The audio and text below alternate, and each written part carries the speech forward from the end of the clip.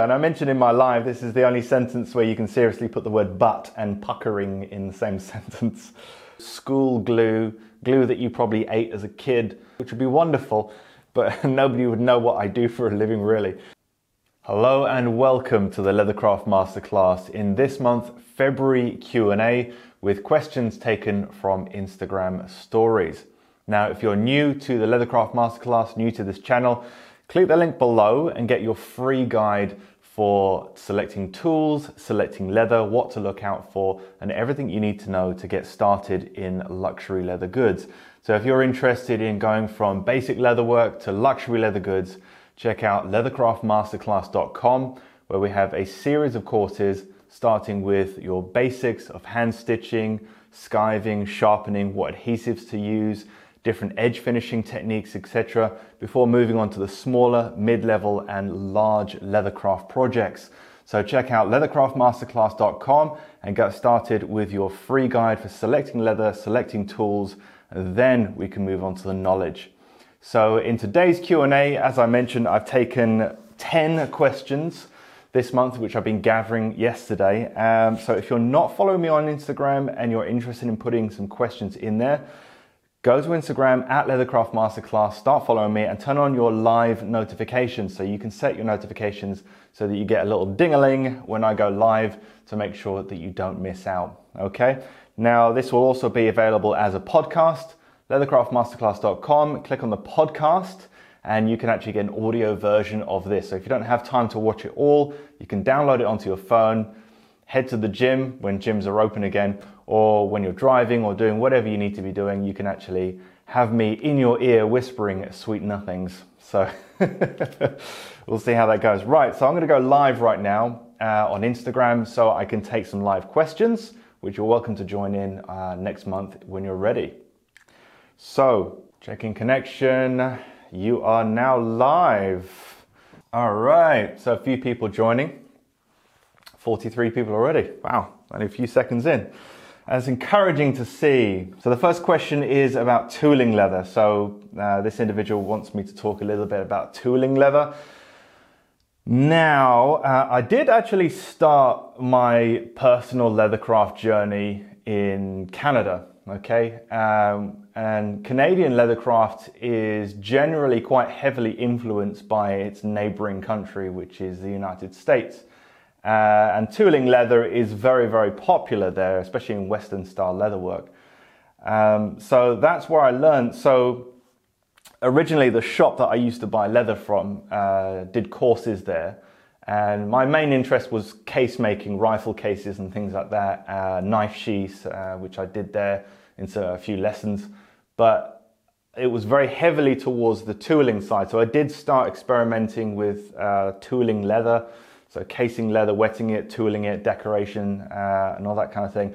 But it was never, it wasn't that I wasn't particularly good at it. It wasn't my main interest. My main interest was the cutting, the skiving, the stitching, the edge finishing, things like that. I guess maybe the kind of leather goods that I grew up with from my grandfathers and fathers with their attaché cases and luggage and things that I was always fascinated with as a kid. That kind of thing was more my interest. So I have had a little bit of a dabble in tooling leather, but I don't have a lot of experience with it. It's just not my main interest. Some people are very, very good at that kind of thing, and I can really appreciate the designs and the patterns and things like that. It's just not my personal thing, you know. Not everybody's going to be into everything. There's nothing wrong with it, obviously, and I can appreciate beautiful tooling work, absolutely.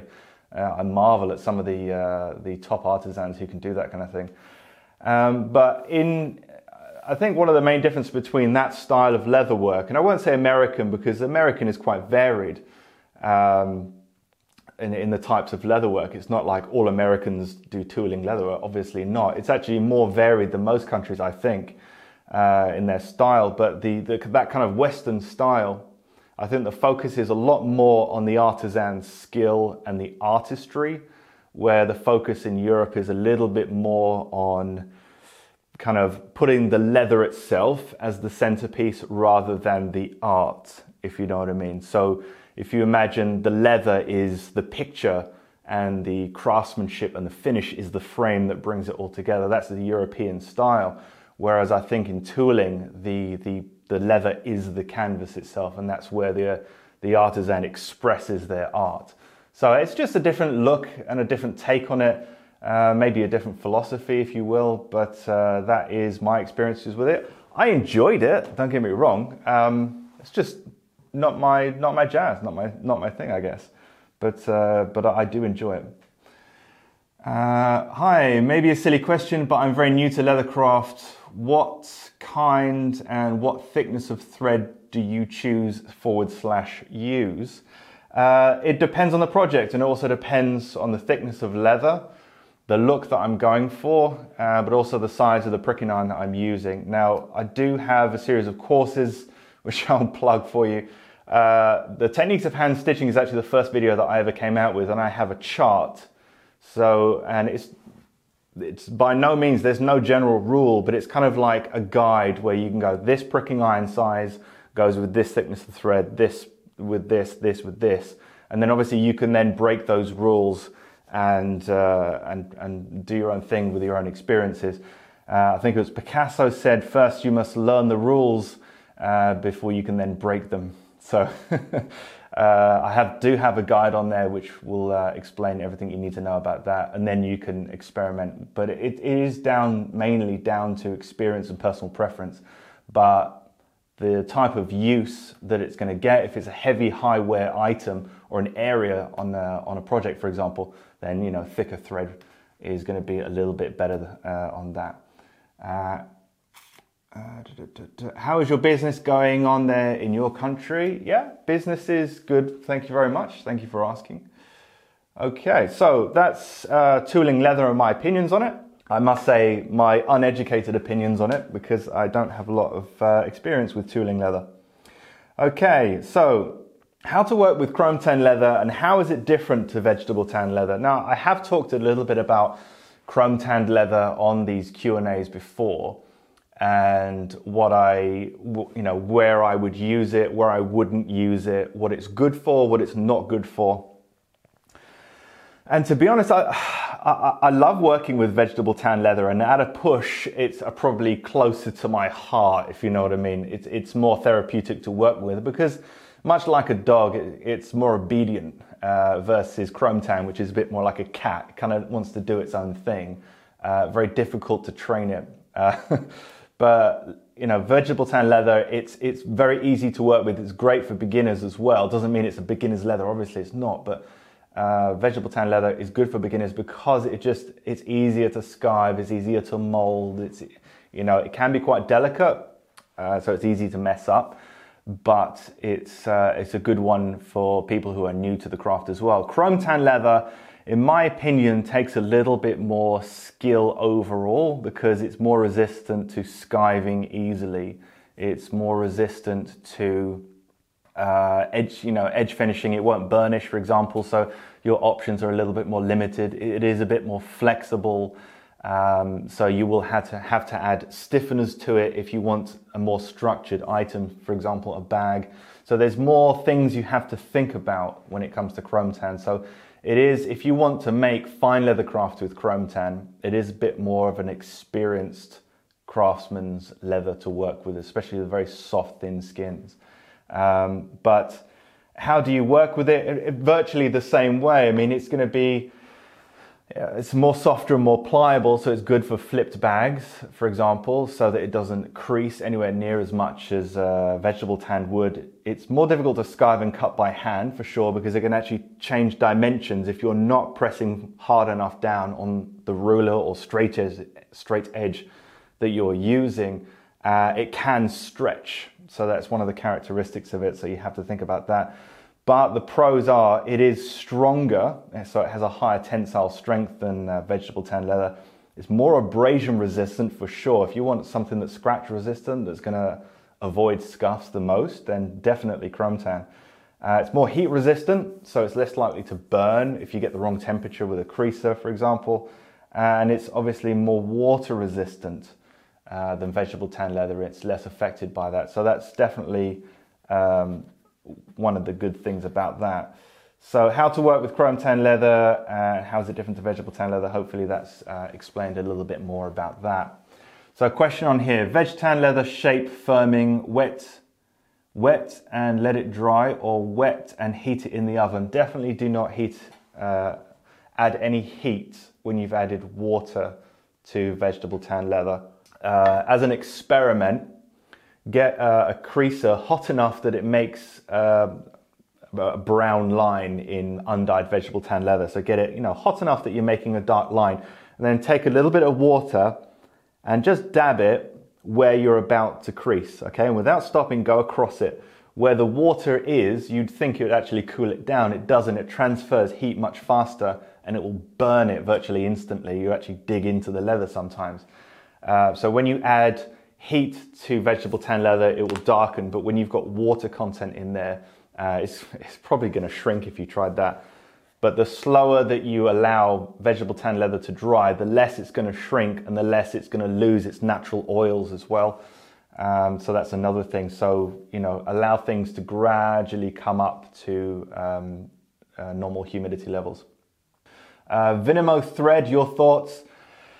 Anything that really looks overly synthetic, I'm not really a big fan of, but that's just personal preference. Generally, I prefer a more natural look to it, but if you think that it goes well with your projects, it's a very strong thread. It's a filament polyester, which means it doesn't have a strand length. Each strand is, if you have 2,000 meters of Vinimo, each strand is 2,000 meters long. Whereas on natural fibers, obviously, with the exception of filament silk, I think, you have lengths of fiber that start and stop, and then they're all bunched together and then twist tightly for friction so they don't come apart. But that short fiber length means that it, I guess, refracts the light a little bit more than reflects it, if my terminology is correct. So it has a more of a matte look to it, which is my preference. So that's how I would, what I would say. Hello. Hi from Norway. Cheers from England.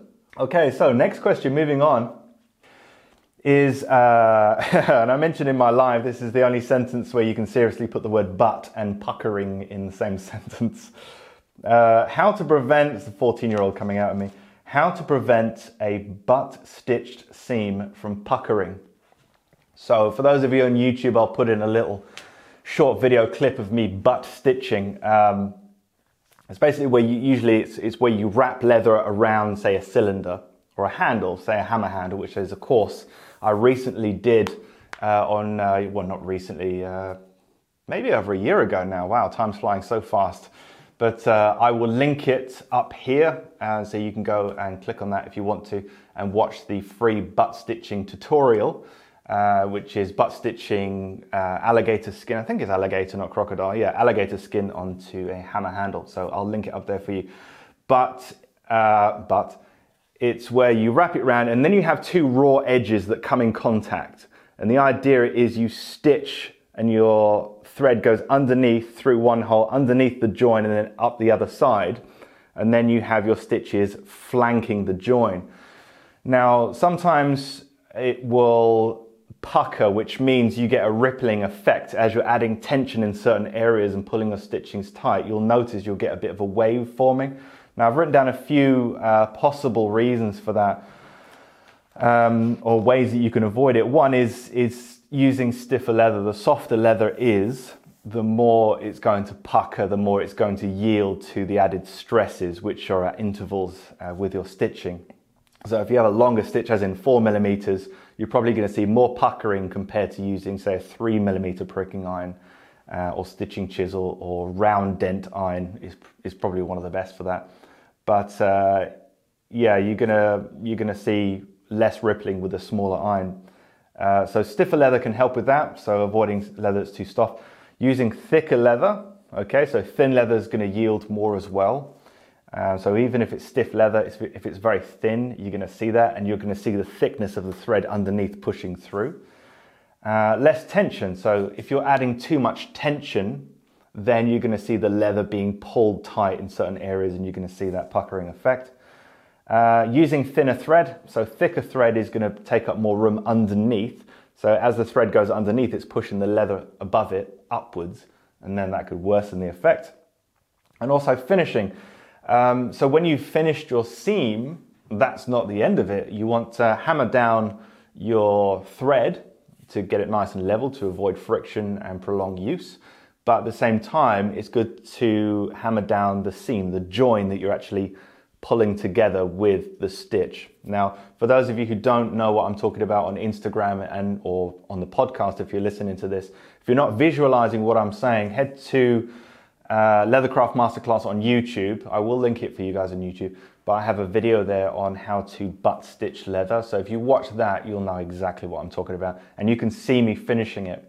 And finally, how to prevent the seam from puckering. If it has puckered and you're using leather that is, relatively heat resistant, you can add some heat with electric edge creaser with an ironing tip or whatever you need to heat up to just flatten it down. Billionaire brother says, hello Philip. Hello billionaire brother. Okay, hopefully you're getting some of those billions from your brother. How to edge coloring for synthetic product. Not 100% sure what you mean by edge coloring for synthetic product. Are you talking about applying edge finishing to non-leather items, such as fabrics? If so, let me know. Without further ado, I'll move on. So the next question is, which should you complete first, the seam or the edge? Okay, so this is the Leathercraft equivalent of the chicken and egg question, which came first, the chicken or the egg or the chicken or the chicken or the egg. It really depends on a lot of things, and I'll explain what I mean. Generally, it's better to finish an edge after stitching where possible, but there are some scenarios where you need to finish the edge before you stitch. Okay, because when you stitch two pieces of leather together, which is generally what stitching is for, sometimes the tension can add a ripple in the top if your stitch is very close to the top, and if you've just finished your edge, you've got to refinish it again. So generally, after stitching, if you can cut and trim your edges after stitching, that's probably about the best platform to then begin your edge finishing process. The only downside to that is if you accidentally get dye on your stitches or edge paint on your stitches, you may have to undo the stitching and restitch, but it's not going to be a common problem in my opinion. So generally, in my opinion, it's better to finish the edge afterwards, but it's really up to you. It doesn't make a whole lot of difference. Sometimes I like to finish an edge and then stitch depending on the project. And then if the edge needs a little bit more attention, then I might give it another final sanding, another coat, maybe another polish if it's a burnished edge, for example. So it really depends. A turned edge, for example, would be complete before stitching. So that's an example of an edge that you wouldn't really have much of a say in it. It's going to be complete. Leather going around hardware, so that's another one. So if you, for example, you have a bag handle and the end of your handle wraps around hardware. So let's say this is a cross section of a piece of hardware. The leather goes around, wraps, and then gets stitched in. It's going to be very difficult to finish that edge if it's wrapped around a piece of hardware. So you would want to finish that edge first, and then you can focus on the stitching. So that could be a briefcase handle, could be a handle on a handbag, for example. So there are always variations. So there's no black and white. You should stitch, then edge finish. Sometimes you need to edge finish and then stitch. And then sometimes there's a turned edge. Your edge is already finished before you stitch. If you have to stitch after, we can't hammer or use the pliers on the seam, right? It really depends what you've done with the edge. Edge paint is quite resilient in that sense because it's synthetic and it's flexible. It doesn't, you can hammer it, it doesn't have a problem. If you've really heavily waxed and polished a burnish, for example, on a part that's not particularly flexible, then hammering it could compress the leather enough that you can actually see cracking, so you might need to reheat the wax in there. Next question is, what types of glue do you use and when do you use one variety over another? Okay, so what types of glue do you use and when would you choose to use one type over another type of glue? Okay, Most commonly, for 90% of what I do, it's going to be a mixture of contact adhesive and PVA glue. PVA glue, a lot of people outside of the UK don't know what PVA glue, polyvinyl acetate, which makes even less sense. White glue, Elmer's glue, school glue, glue that you probably ate as a kid, that kind of thing, that white sticky glue. It comes under a number of different names. Essentially, it's the same thing. It is not wood glue. Wood glue is generally PVA with resin additives that makes for a higher tack on wood. It's usually also a little bit less flexible, more brittle, to avoid creep in woodworking. So, when I say PVA, I don't mean wood glue. Similar in a lot of ways, but PVA glue is a really good glue to use. It's water-based, easy to clean up. There's a lot of benefits to it, but it doesn't have initial stick. If you put PVA on two pieces of leather or even one, put them together, you can still take it apart. You've got some open time, some working time that you can play around with. But there are some things where you need clamping force with, say for example, you want to make a handle and you've wrapped leather around a core and you're using PVA, well, you're going to have to put a load of clips along the top to hold it in together. And then some parts are going to be heavily clipped and it's not going to be ideal. In that situation, instead of using external clamping force, the internal clamping force could be like this, which is solvent-based contact adhesive. Okay, you can use water-based or solvent-free contact adhesive more accurately. I tend to use solvent because it's faster, stronger, and it works on non-porous materials, whereas water-based is more for porous. So, leather on leather or leather on material, but it won't do leather on steel or leather on plastic like solvent will. But yeah, generally contact adhesive, where I need something to press together and hold. Okay, so recently when I made this watch strap, there's a turnover at the back that goes around the spring bar. And when it comes down, and I've used contact adhesive, it stays there. And then I can hammer it in, then I can put the lining in, and then I can stitch it, etc. With PVA, I would have to then fold it over and try and make sure it's evenly clamped over the area that I want to stick. It would be very complicated to do or very annoying to do. Whereas contact adhesive, it's an instant bond, which means it's clamping everything and holding everything together with a very, very tight force. Usually about 80% of full strength is in the initial contact. So about 48 hours later, you'll get 100% of your strength. So contact adhesive for the convenience and the instant bond. And PVA is probably where I would use it more for larger areas. So if you're doing a really large area where that would just cause too many fumes, I would probably use PVA or water-based contact adhesive, solvent-free contact adhesive. And PVA is also going to add stiffness as well in your leather. So it works even in fabric. Sometimes people, when they're making fabric projects and crafts, if you mix water and PVA and dip your fabric in it, it actually works as a fabric stiffener. It has a very similar effect on leather as well. So if you want something to be slightly stiffer, then PVA can do that for you as well.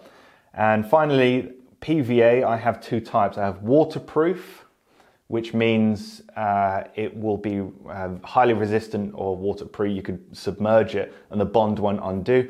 And then I have what you call washable PVA, which is very strong, but it can be reversible. So for some things where, like the internal lining of an attaché case or a few other projects where over time you might want to replace the lining or you might want to replace parts, you get a damp sponge, dampen it, not till it's soaking wet, but damp enough that after about half an hour you can begin peeling it back like a sticky label. Now if it gets wet, it doesn't all fall apart. It's not as sensitive to water as that, but it just makes it easier to repair. And on some projects, I think it really adds something to the design and to the luxury design. I think it was one of the chief designers at Hermes that once said, was told by his grandfather, I believe, that luxury is that which can be repaired, which is interesting because if it can't be repaired, like if you create a wallet and it's completely bonded, what happens if you need to change one of the compartments in there? Would it be possible to do that? Is something and this is an interesting thing to think about, is something truly luxurious if it can't be repaired, because technically that makes it a throwaway item. Have you ever used tallow and pearl glue for edge finishing and bridle? I'm struggling with that lovely shine using Tokonole beeswax. You know, tallow and pearl glue, you know, very old traditional bridle leather and case making techniques. Yeah, pearl glue and rabbit skin glue with dye and all that kind of thing. Very, very old school. I haven't, you know, worked with it too much. Pearl glue is, you know, you've got the smell, you've got to keep it hot while you're using it and all that kind of thing. So it's not really convenient. If you're getting great results from Tokonole beeswax, I mean, they're pretty standard now. I think it's just the next generation of edge finishing. But back in the day when they didn't have, you know, things like Tokonole or other edge finishing compounds, then, you know, they probably would have been using Tokonole had they had it. So, you know, personal preference really. Hanadi says, hello Philip. Hello Hanadi. One more. What are the differences between Indian leather and American leather? I have used neither, so I don't exactly know. Okay, so the next question I'll move on is, I've never heard of a turned edge watch strap. Please tell us more. Okay, so the latest course, which came out a few days ago, is the turned edge watch strap. Now, not everybody is going to know what a turned edge watch strap is. Okay, I probably could have done a better job explaining what it is, but there is a video on Instagram and on YouTube with a preview of the course. But it's making this. Okay, so this is a turned edge, and as you can see, the surface, which is alligator, simply turns around the edge. It's as simple as that. And then once it turns around and it's on the edge, and then it folds in underneath the lining before it is then stitched through, which means that the edge that you're looking in there is the grain layer, the surface, that is also here, that is also on the other side of the watch strap. So it's technically a little bit more, it is more challenging than simply dyeing and burnishing or adding a layer of edge paint. Each one of those has their own technical skill, but the turned edge just adds a little bit more finesse because technically it doesn't have an edge in itself. It's just completely all the way around. So it gives a little bit more flow to the design, I find, and just gives more of a seamless look to it, which is a little bit more luxurious. It also takes certain skills to be able to do it, which I find just adds something more to the luxurious element of the technique itself. Now, back in the day in the UK, decades and decades ago, you would have different categories of leather goods. You would have fancy leather goods, okay? Ooh, fancy. So fancy leather goods, and you would have cut edge leather goods. So there are two grades of leather goods. Today we would call it haute maroquinerie, or you would call it high leathercraft, fine leathercraft, luxury leather goods. But back in the day, the official term was fancy leather goods, which would probably sound a bit odd today if you said, do you have any fancy leather goods in stock? But fancy leather goods would be the best grades of leather, the best designs, the most expensive types of leather, but also one of the characteristics that defined the grade was the edges were always turned, okay? Grade number 2, the second tier of luxury, was always a cut edge, and that cut edge might be then burnished and polished using various techniques. And then I think around the 70s, I believe it was the Italians that started developing what we know today as edge paint. It was something to speed up the process, to make it quicker, so that you could, instead of finishing an edge, you just run it through a machine or use a stick to place it on there, and it just finished off the edge and made the whole process much faster. It was never really designed as something luxurious. It was a time-saving effort to make an acceptable edge. And that's always been one of my main reasons for preferring the turned edge over using edge paint. Now today, edge paint has become a little bit more advanced, so it's easier to get done well. And it's also become a little bit of a niche art within leathercraft, like a subculture of people who really love and want to get that beautiful, perfect edge with edge paint. And some people just absolutely love that. It's like a sub-niche within leathercraft, which is quite interesting, really. But my heart has always been with the turned edge. It's very traditionally English, and it always represented the top tier. Now today, you'd see really expensive bags, like the Birkin, for example, has like an 8mm cut edge with multiple layers of edge paint. I think if the Birkin was designed today, they would definitely not have done that. I don't think it was necessarily put out as like an apex predator of luxury, but it became so iconic and so wanted that the prices were driven up with the demand, but they can't really change the design now because it would almost be like admitting that they didn't make it as good as they could have. I always think it looks odd with this massive thing of edge paint over the top. But that's just me personally. But I think if they were to realize that it would have been their crown of the brand, I think they would have done a turned edge on it. And they do a turned edge on the Kelly, I think, which came out later, could be wrong. So yeah, I've never heard of a turned edge watch strap. Please tell us more. It's essentially just where you're turning an edge, then you have a lining. That lining can also be turned edge, and then it is stitched through. And it just makes a much nicer looking, and there's nothing to peel off as well. So that's the course on how to make this watch strap itself. So it has a stitched in keeper along the top, as you can see there, and we don't have any stitches that go across the line of pull at the top or at the bottom, okay? Because when you perforate across the line of pull, it's a bit like I don't know, pulling apart toilet tissue, to give a derogatory reference. It's a perforation, it's where it's going to break most likely. No, it doesn't always break, but it's a good idea to avoid stitching across the line of pull when you can. So that's one of the things that I teach in this course. So that course is available now, guys. If you want to check out the preview for it, it's on Instagram, it's on YouTube, or you can go onto leathercraftmasterclass.com and check out the preview for that course. Okay, part 2 is coming soon, so it's a 2-part course. So it will be coming out shortly. Sean says, totally agree, it's so thick. Yeah, talking about the top of the Birkin. Yeah, that's way too much real estate to be using on edge paint. I think they use a ridiculous number of layers to get there. And from the Birkins that I've seen, they're decent edges. They're not perfect. You would have to spend so much time getting a real perfect edge on something that thick, because, you know, you can, if it's 90% their absolute best that they can do, to get to 95 requires 2 times more, you know, the length of time that you've already spent on it. To get to 97.5 requires 4 times the amount of time. And it's just like, to try and get, you know, closer to 100%, you're spending so much time, it would just be impossible to do. It must be a nightmare knowing that you could just put leather over the top of it with no problem at all, and it would even look better, but they've got to keep doing this edge painting thing. Okay, nice, I'm ready for part 2 of the watch strap course. Good, I'm glad you're looking forward to it. Thanks, looking forward to part 2 of the turned edge watch strap. Ah, good.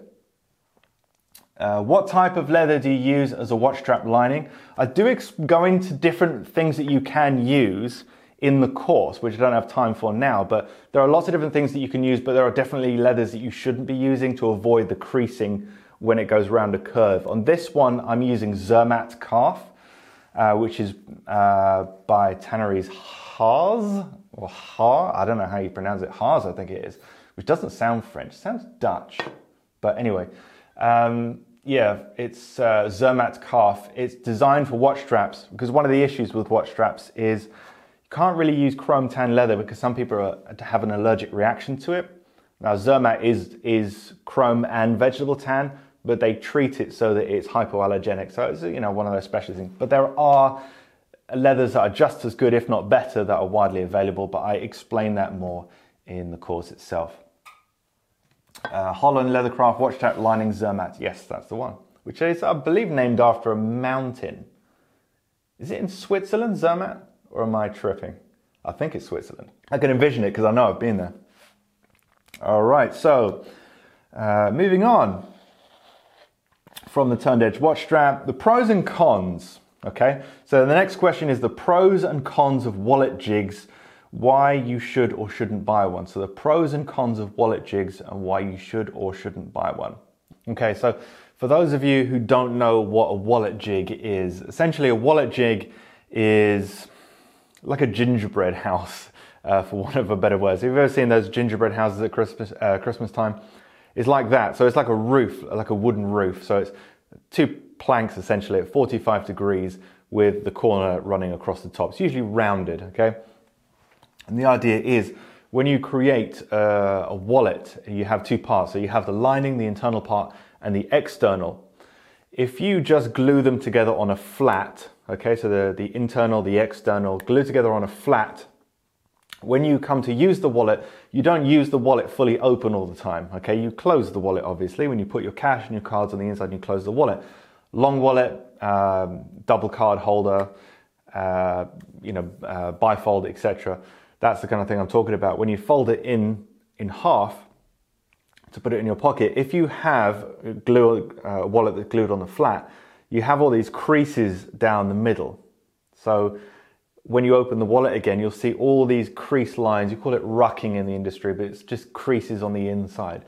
And one of the benefits of gluing these two parts on that 45-degree angle is because it's half open and half closed, isn't it? 45 degrees. It's not 180 degrees where it's fully open or 0 where it's fully closed. It's, that halfway in between. So, or 90 degrees essentially would be, wouldn't it? It's that halfway point. So that is essentially what they're for. And one of the main pros, which you've asked here, the pros and cons of wallet jigs, why you shouldn't or shouldn't. So we're starting with why you should, is it helps to keep that center fold linear running down the wallet. So if you try to get two parts and glue them on a fold with your fingers, it just wouldn't be very consistent. So the idea of one of these jigs is it keeps that fold line from the center of one side to the center of the other. So you have that perfect fold. So it helps to keep things a bit more accurate. Another pro that I've written down is it's easier to tape down on a lining. So if you struggle getting the external on with covered in glue and the internal lining covered in glue and you need to move things around, what you can do is create a lining that's oversized so you can tape down the edges and then it's stuck down and it's on that curve and it's not moving, and then you can take your time, put in the external over before you flatten it down and glue it in place, whether you're using PVA or whether you're using a contact adhesive of some kind. Now, so those are the pros. It helps to keep the center line linear. It's easier to tape down the lining. But one of the cons is that not all folds should be set at 45 degrees. So if you have a particular soft wallet, sometimes it's better to, instead of 90, I keep saying 45, 90 degrees. If you have it set at 90 degrees, sometimes it's better on a softer wallet to have a steeper angle, okay, even like this. And the reason is, sometimes on a soft wallet, it can be difficult to get the cards out, okay, especially if the cards are coming out sideways. So if you have a wallet, so this is a wallet, this isn't the jig, my fingers are a wallet right now, and it's folded down the center. If it's glued on an extreme fold, it wants to resist that fold. So when you open out like that, it doesn't want to fully open. And what that does is it kind of pushes the lip of the cards out a lot, which makes them easier to extract. This kind of thing is what you find out from prototyping a lot, where you create a wallet from a particular type of leather or a particular design with particular dimensions, and you go, I'm really struggling to pull the cards out on the sideways slots. That's quite difficult. How can I tackle that? And how can I change that? And sometimes it's simple as gluing on a more extreme curve to make them stick out a little bit more. It's something that I demonstrate in the Stingray card holder course, okay? So that's one of the courses that I have, is not only how to work with Stingray, how to stitch Stingray, which is like doing the impossible, but elegantly, but how to stitch it, but also I demonstrate how to glue at the correct angle using those types of skins so that you can extract cards easily. And I go into much greater depth on how to do that on there. So that's something to check out. So not all folds should be at 45 degrees. Another thing to note is, another con, is that as far as I know, I haven't gone looking and I haven't come across it, but not all jigs are adjustable. So if you want something that's glued on 90 degrees, that's great. But if you want it glued at a different angle, more acute or closer to flat, then it doesn't really offer adjustment. They might be out there, I'm not sure. So, but as far as I know, they're not widely available as an adjustable size. So moving on, tips on using different types of leather in the same project and how to integrate non-leather. Now I have gone into a little bit of this on some of my other Q&A, so I won't go too in depth on that because I've said it more than once, but using different types of leather on different projects. An example would be like the de Havilland travel bag, and I've talked about that many times because it's actually a good example to work from when explaining things. But there are certain parts of that project where I use vegetable tan leather, and there are certain parts of the project where I use chrome tan leather. And that is because some parts need to be firmer and some parts need to be softer. So for example, the zip, I have on the outside of the zip, I have a reinforcement of leather. So it's stiffer, which means if I try and pull on the zip and it starts binding a little bit, or it gets a little bit more worn out, or for whatever reason, there's a little bit more stiffness. Instead of the soft leather just kind of like moving with the zip as I'm pulling it, because it's flanked by something that's firm and holding steady, it allows it to move more freely and feels a little bit more smooth. That's why whenever I'm making something with a zip, I like to have something surrounding it, a technique or some kind of stiffener or reinforcement that I've employed to make sure that that zip runs nice and smooth. If it's too soft and floppy, then it should be easy for the zip to catch, and it's not smooth. It doesn't feel as nice. So that area will be vegetable tan leather. The handles are vegetable tan leather, so they have that much more meaty feel in the hand, as it were. So it molds to the hand, it feels more solid. Over time, it's going to feel better in the hand. So the more you use it, the better it will feel, because it starts to take the shape of your hand and how you hold it and how you handle it.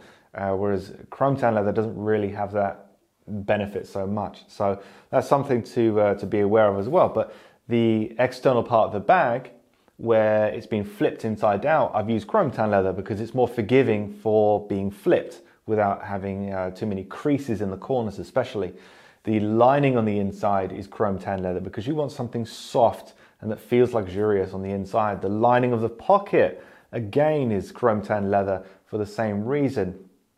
Very strong, very abrasion resistant, so there's benefits to that as well. So tips on using different types of leather. Another one would be, don't try and necessarily always try and have different colors. So you might use different kinds of leather from a different animal, for example, or a different tannage, different types of tanning. But you could play around with having, a heavy texture on one part and a smooth texture on the other part, even though the colors are matching or monochromatic. So, play around a little bit more with texture to add contrast rather than just color, which is a bit more obvious. And it just adds something to the design that I think is, it's a little detail that just kind of stands out. Now, if you do want to know more information about playing around with colors, I have a blog. Obviously, it's free. You can go and check it out right now, and I'll link it below, in fact, where I talk about how to match colors properly. Now, in the industry, there really hasn't been anything about what colors work well with other colors, how to match different shades and different tones, different hues, saturation. There hasn't been really anything in depth on that, or anything that I could ever find. There's been, quite a bit about it in style, in fashion, in art, but there really hasn't been a transfer to leathercraft. So I did a blog, created a blog for you guys, so that if you want to go outside the box a little bit with colors, so if you're tired of using the kind of like browns, tans, natural, undyed, and black, which is probably 80 to 90% of what you see in leathercraft, and you want to not just go with a green wallet, but you want to play around with other colors as well, like green and red in the same wallet, but you don't want it to look like a Christmas tree. How do you adjust it so that the colors work together? And there's all sorts of things, it's quite an in-depth read, but I definitely recommend you look at it, because even if you think to yourself, I don't need anybody telling me what colors to work with, I do what I feel is right. Sometimes it's better to kind of understand the rules, and as I mentioned earlier, understand the rules before you break them. So at least you're educated on what works, so you can go the complete opposite, if you know what I mean. rather than you put something together that nearly worked, but it's like photography. If you take a sideways shot, it looks really dynamic, like something's moving, like there's action. But if you make it very slightly off, it just looks like you can't take a picture. And it's a little bit like that when choosing colors. If you go for something completely wacky and strange, you know that it was purposely built into the design. Whereas if you do something that's just slightly off, it just like, yeah, doesn't really work.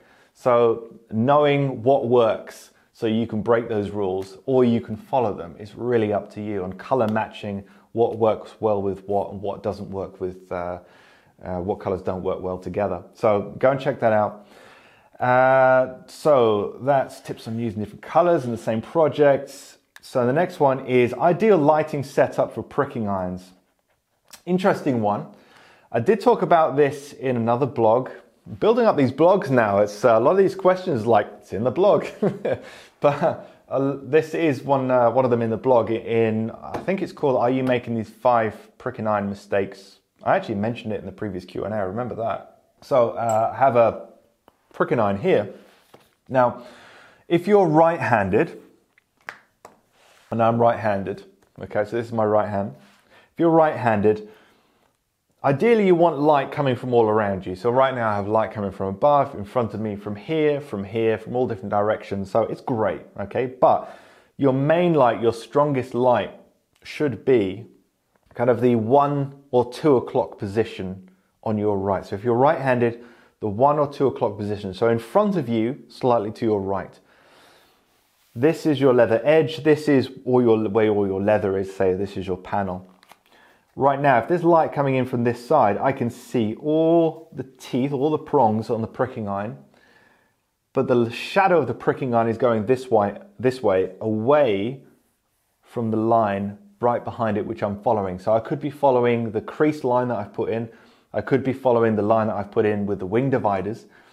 If the light is straight ahead where you are, it's casting a shadow that comes out over the line that I'm trying to follow, so I can't see it properly, which means I could go off very easily. So if you're the light, if I turn it this way, so the light is hitting here, I can see that the shadow is coming this way and I can see the line that I'm following clearly. If you're left-handed, you turn the piece of leather around, you've got your edge here, you've got all your leather over there. The light now is coming from the 10 to 11 o'clock position. Okay, so that kind of area. So in front to my left, so I can clearly see it. The rule of thumb is, can you see the prongs? Can you see the line that you're following? If the answer to that is yes, you've got the lighting correct. Okay, so it depends on how complex you want to go. So if you're right-handed, catch light, the main light, from the 1 to 2 o'clock position. If you're left-handed, the 10 to 11 o'clock position. So, last question now. Why do you think the Terrain handbag has been so popular? This is a really great question, and it's something that I've noticed too, and I think there's a number of reasons, but these are my thoughts. So the Terrain handbag, for those of you who don't know, was a course that I recently came out with to help people to understand how to create a luxury handbag, how to install gussets, how to install a bag base, how to install a lining, how to install a zip, tubular handles, reinforcements, where to use them, stitching, everything's included. It's a multi-part course. It's, by far the best course, the best response from students at the moment. In fact, there's so many people that have actually successfully made it that I started putting up all the people who have made it, and now it's just getting more and more numerous. My feed on Instagram would just be all student success stories, which would be wonderful, but nobody would know what I do for a living, really.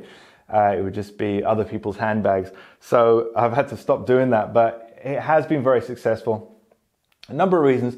One, I think I'll give myself some props here. I think I'm trying to get more and more feedback from students all the time. I'm always trying to learn, always trying to improve. That's something that's kind of inbuilt into me, and why I've kind of done well with leathercraft in general is I'm never satisfied. But I'm happy being unsatisfied. I'm happy, but unsatisfied. And that dissatisfaction always gets me trying to improve. So I'm always trying to make it better so that I can take what I know and then transfer that to the student's mind with the least loss of information possible. So that's the kind of lenses that I view everything through when creating courses. I want to make sure that I can transfer skills effectively through a camera without actually having to be there, so that the person who's receiving the information understands it, processes it, and is able to then use that information to successfully complete a bag. So I'm always looking for student feedback, what they liked, what they didn't like about it, what they thought was great, what they thought I could do to make it a better experience for them. It's something that I'm always trying to work on, and I enjoy doing that. I enjoy trying to incrementally improve constantly, whether it's the videography, whether it's the lighting, whether it's the explanations, whether it's the sequences. I'm always trying to look at what I'm doing with, if I was a student, what questions would I have in my mind right now? And then aim to answer those questions. How can I do it without over-explaining and boring people? And how can I do it without being too brief that they don't fully understand and grasp? So there's always that fine balance. So that, it's incrementally better courses, but something that I built into the design was a little bit more forgiveness. I wanted this to be that beautiful, classic, clean line bag, very elegant, very sleek, which really had that finesse that could hold the title of a luxury handbag, and that other people, even if they didn't have a lot of experience, maybe they've only made a card holder or a wallet, that they could make. And what I did was create a design that could add a little bit more forgiveness. And what do I mean by forgiveness? Well, if the gusset was 5mm too high and you cut it wrong, it would still work. If it was a few millimeters too wide, it would still work. If the panels were too high, it would still work. If you made the panels and the base a couple of millimeters too wide, it would still work. The flaps at the top, the handles, the attachments, it would still work. And you probably wouldn't be able to tell. You might find out afterwards by measuring it, but it would be very difficult to tell. And that kind of forgiveness built into the design has allowed more people to be able to do it. And it's not giving people a false sense of craftsmanship and where their levels are actually at, and they go and make that and then they can't replicate it, because the amount that you're going to learn by going from step one to finally cleaning and polishing the bag and then presenting it to the world or yourself or a friend or a customer, the amount that you're going to know at the end of it, you're not going to be the same person that you were at the beginning of the journey. Like you're gonna go through a series of things, but I take you through it step by step, explaining every single process. If there's something you're familiar with, you can skip ahead. But there's a lot of new things in there, new techniques for stitching the gussets in, for example, so the stitches on the inside exactly match the stitches on the outside. You can't tell which one is the face side, which one is the rear side. So there's been some new techniques and new developments that I've actually integrated in there, but in a way that people can understand and replicate. And it's still blown me away, the level of skill that some of my students have had, where they've come from and where they are now after the Turin handbag is absolutely incredible. It blows me away. But another one outside of the forgiveness of the design is the PDF template. So in some of my earlier courses, like the de Havilland travel bag, I actually teach how to make the pattern. So you can then take those design elements of pattern making and then take what you've come up with, your own designs in your mind, and then use the pattern making skills. So I've actually taught that for the de Havilland travel bag. So it doesn't come with a PDF. My idea behind that was to teach people the pattern making side of things. If I just supplied PDFs on every course, then people just become reliant. So I want people to be a bit more self-reliant in that sense, so they can literally make their visions come to life. But in this course, to simplify things and to allow people who previously wouldn't be able to do that to make this bag and elevate themselves, I created a PDF pattern they can print out, paste it onto card, cut it out, and then just cut out your templates from that. So even though the design is very forgiving, it's a lot more difficult to get wrong when you have the pattern that you can print out as well. But people have successfully shrunk down the pattern on their printing machine, like print it at half size and made these little mini bags. It's just so cool. Really surprised me, like how people have really made the design their own, and they've still managed to finish it and complete it without any issues. And It's good design. But that concludes the Q&A session, guys. Thank you for listening in. Now remember, if you want to get your questions in for next month, don't forget to follow me on Instagram at Leathercraft Masterclass. Turn on your notifications for live so that when I go live, you get a little ding-a-ling so that you know that I've gone live. But also the day before, I start collecting all the questions that people have, all the burning questions that they've been holding on to in their mind. They can just throw them at me, and then I can bring them into here. I usually select around 10, and obviously, as you've seen, I'm doing some live questions as well so that I can talk to people in real time. But you can be one of those people in real time by following me on Instagram. And don't forget, there will be an audio version of this where I can talk to you in your ear rolls and whisper sweet nothings about leathercraft. Okay, so don't forget there is that. Now, on leathercraftmasterclass.com right now is a guide on how to select leather and how to buy tools correctly. So there's a video course on how to select the best leathers for you so that you know what to choose from through a series of different tests that I'm going to teach you how to do so that you can get samples of leather, do your tests, and then you can make your decisions before you even have to part with your money. So the idea is to give you this information, to educate you on what to look out for, what to avoid, tannery tricks, all that kind of thing. Get your samples in, do your tests, and then you can go, I like this leather, it passed all the tests, I can then buy that. So it just saves you so much money because there's nothing worse than buying expensive leather and it turns out to be absolute rubbish. It does happen. The other is the Tool Buyer's Guide, which is a 20-page article which teaches you what tools you need as well as what tools you don't. So again, it's a money-saving technique is to go through the Tool Buyer's Guide, 20-page article, and depending on where you are, beginner, intermediate, or advanced, you know which tools you're going to need so that you can get started. And if you want to elevate your techniques and you want to go from basic leatherwork to luxury leather goods, then I have a series of courses for you on leathercraftmasterclass.com, linked below, where we start with the techniques on hand stitching, skiving, sharpening, edge finishing, edge paint, burnishing, and all different techniques.